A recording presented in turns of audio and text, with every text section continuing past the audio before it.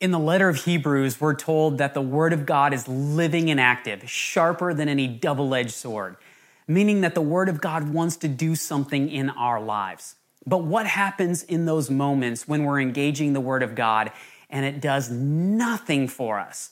That's exactly what we're going to talk about in this episode, where when we have those times in our lives, we don't disengage because of discouragement, we actually lean in more. And if you're watching this on YouTube, I'd love to invite you to like this video, subscribe to our channel, and share this with someone that you think needs to hear this. All right, let's dig in and see what we've got for the day.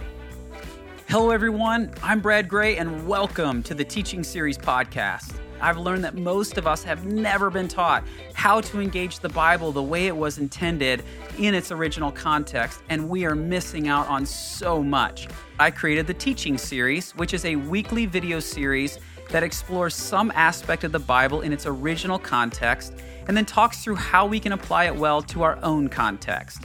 This podcast is the audio version of those highly visual video teachings, which can be found at walkingthetext.com. Please feel free to rate and review this podcast. Thank you so much for listening, and let's jump into the episode.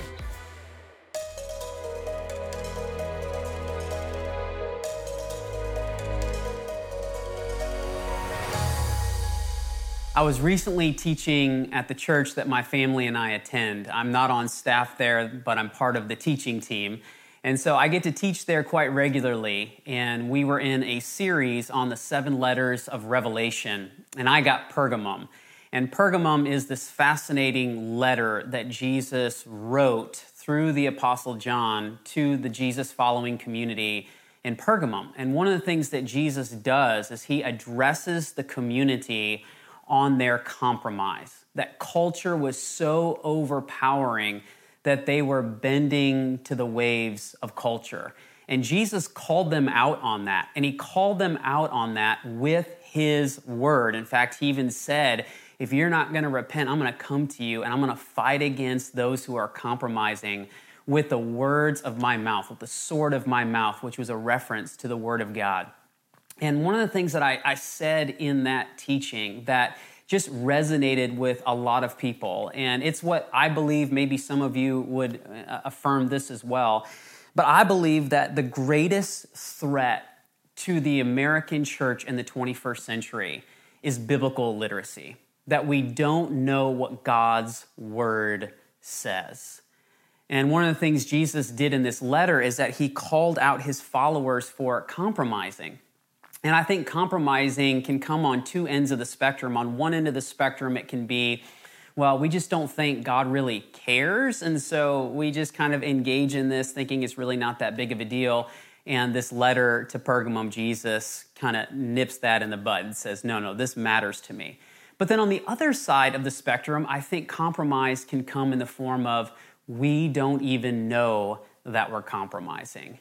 And so because we don't know the Word of God, because we don't know what the truth says, we outsource our truth for culture to define for us. And when we hear the arguments and the discussions, we go, oh, this must be what God is for. And so we engage in compromising behaviors, not even knowing that we're compromising. And that's why knowing the very words of God is so important in our lives and in our world today. And we see the centrality of Scripture all throughout the Scriptures. In our last episode, we talked about being intentional with God's Word. We talked about the need to dig and discuss, and that's how we get to the depths of what God would want us to get out of His Word. And we talked about Deuteronomy 6, 4 through 9, where it says, "Hear, O Israel, the Lord is our God, the Lord alone. Love the Lord your God with all your heart, with all your soul, with all your might. These words I give you today are to be upon your hearts. Impress them upon your children. Talk about them when you sit at home and when you walk along the road, when you lie down and when you get up. Tie them as symbols on your hands. Bind them on your foreheads. Write them on the door frames of your houses and upon your gates." The Word of God is to pervade all of our lives. And we see passages in other parts of Scripture that are so helpful to help us understand what the Word of God does. Hebrews 4 says that the Word of God is living and active, sharper than any double-edged sword. The Word of God wants to do something in us. It wants to confront us. It wants to challenge us. It wants to encourage us. It wants to expose things. It wants to help us. The Word of God is living and active, Hebrews 4:12 tells us. And then the Apostle Paul reminding his young protege Timothy in 2 Timothy 3:16 and 17. Paul reminds Timothy of the power and purpose of Scripture. And he says, all Scripture is God-breathed and is useful for teaching, rebuking, correcting, and training in righteousness, so that the servant of God may be fully equipped for every good work. Scripture is there to equip us. And when we are constantly engaging in the Word of God is doing something to us. But here's the question that I want to pose in this episode. And the question is this: what happens in those times when we don't feel like Scripture is doing anything for us? We may be listening to what seems to be a powerful teaching in our church community or our house church or wherever we worship, and we go, man, it just feels like this should move me, but I feel nothing. Or for maybe several days in a row, you have gotten up in the morning and you have read the Word of God and you go, I just don't feel like I'm getting anything out of it. Like, what happens in those moments? Well, going back to that passage in Deuteronomy and getting into verse 5, which comes on the heels of, Hear, O Israel, the Lord is our God, the Lord alone. Love the Lord your God with all your heart, with all your soul, with all your might. Verse 5 says, these words I give you today are to be upon your hearts. So one day, the disciples come to their rabbi, and they say, Rabbi, we have been discussing and debating the text this morning, and we're confused about something. And the rabbi says, well, what are you confused about? And the disciples say, why does Moses tell us in Deuteronomy that we are supposed to put God's holy words upon our hearts? Why not in our hearts? To which the rabbi replies, because as we are, our hearts are hard, and we cannot put God's holy words in our hearts. And so we put them upon our hearts. And there they stay until one day the heart breaks and the words just fall in. This is one of my favorite stories because it speaks to the reality that at times our hearts are ready to receive God's words and they just fall in immediately. But at other times, nothing happens. At times we have these astounding encounters with the words of God. At other times, we simply hear crickets. And what can happen for many of us is that if we have some consistent experiences with the Word of God where it doesn't do anything for us, then for many of us, we get discouraged. And in our discouragement, we disengage from the Word of God. We don't commit to getting back into God's Word on a regular basis. We fall away because we have this sense in our lives that we should receive what we're looking for right away. That the reason why we get discouraged and disengaged is because we live in an instant culture, and it pervades our lives on so many fronts. I mean, think about what happens when most of us wake up in the morning. We come downstairs and we have access to instant coffee. When I was visiting my friend's house not long ago, it was like, oh my goodness, you all are coffee fanatics. Can we borrow your kitchen for an episode? Because one of the things that most of us do when we wake up in the morning is we either come downstairs or we come out into our kitchen and we have instant coffee. We don't have to even wait for it to brew 2 minutes or less. We have a hot cup of coffee in our hands and we can kind of launch into our day that way.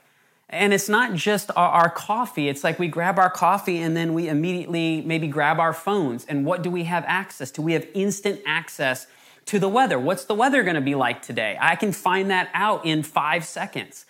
Instant access to the news, instant access to scores and highlights, instant access to anything we want. I mean, you think about this, the moment most of us even feel a moment of boredom, what's the first thing we do? We grab our phone. Why? Because we want instant entertainment. We come out of the store and we get into the parking lot and we're like, oh, I forgot that thing in the store. No matter, I'll just have Amazon deliver it tomorrow. We are so used to getting what we want when we want it that we all of a sudden hold our engagement with the Bible to the same speed level of what we expect from a Keurig machine. And that's simply not how Scripture works. Sometimes it does. I mean, sometimes our hearts are ready and those words like race into our heart. But more often than not, the Word of God may not seem like it is doing much for us the moment that we are engaging it. But here's the thing that I want you to hold on to, is that if the words are there, then the worth is there. And here's what I mean by that. The Word of God is inherently valuable. It is worth everything. But when we engage it, we may not experience that worth right away. It may not be instant gratification that the Word of God is doing something for us. But if the words are sitting on our heart, then their worth to us is available to us. But if we kind of get into this discouragement mentality and we disengage, and all of a sudden we're no longer putting the words of God on our hearts, then when our hearts need the very words of God, they're not there. But if we are disciplined, if we recognize that sometimes we're going to get a lot out of the words of God, we're going to get a lot out of a sermon, and we go, okay, I will bless God and be grateful in those moments. But at the same time, if we hear a sermon or we're engaging the words of God and it doesn't immediately move us, we can go, I bless God for that as well, because I am placing God's words upon my heart. And I will trust that when my heart is ready, because the words are there, I will then in those moments see the worth of God's words, because the words will fall in. And so that's what I want to encourage you with today, that you would be disciplined in coming back to the words of God on a regular basis. That at times your heart may be ready and at times your heart may not, but not to be discouraged in those moments, not to disengage from the words of God, but to continue to engage God's words on a regular basis. And as we talked in the last episode, we talked about digging and discussing, about being intentional with the Word of God, that it's not only in our own personal study, but it's in discussing the words of God with others that we grow in our understanding of the words of God. You know, this passage in Deuteronomy says, impress these words upon your children. You know, this idea of engaging them in conversation with your kids. I know for some of you, parents out there who are watching this, like me, there are times where you're having conversations with your kids and you're going, I don't think any of these words are breaking in. And you are like trying to shower them and bathe them with the words of God and the truth of life, and you're discussing, you know, a hard situation or a hard topic, and you're just like, I don't feel like this is connecting with my kids at all.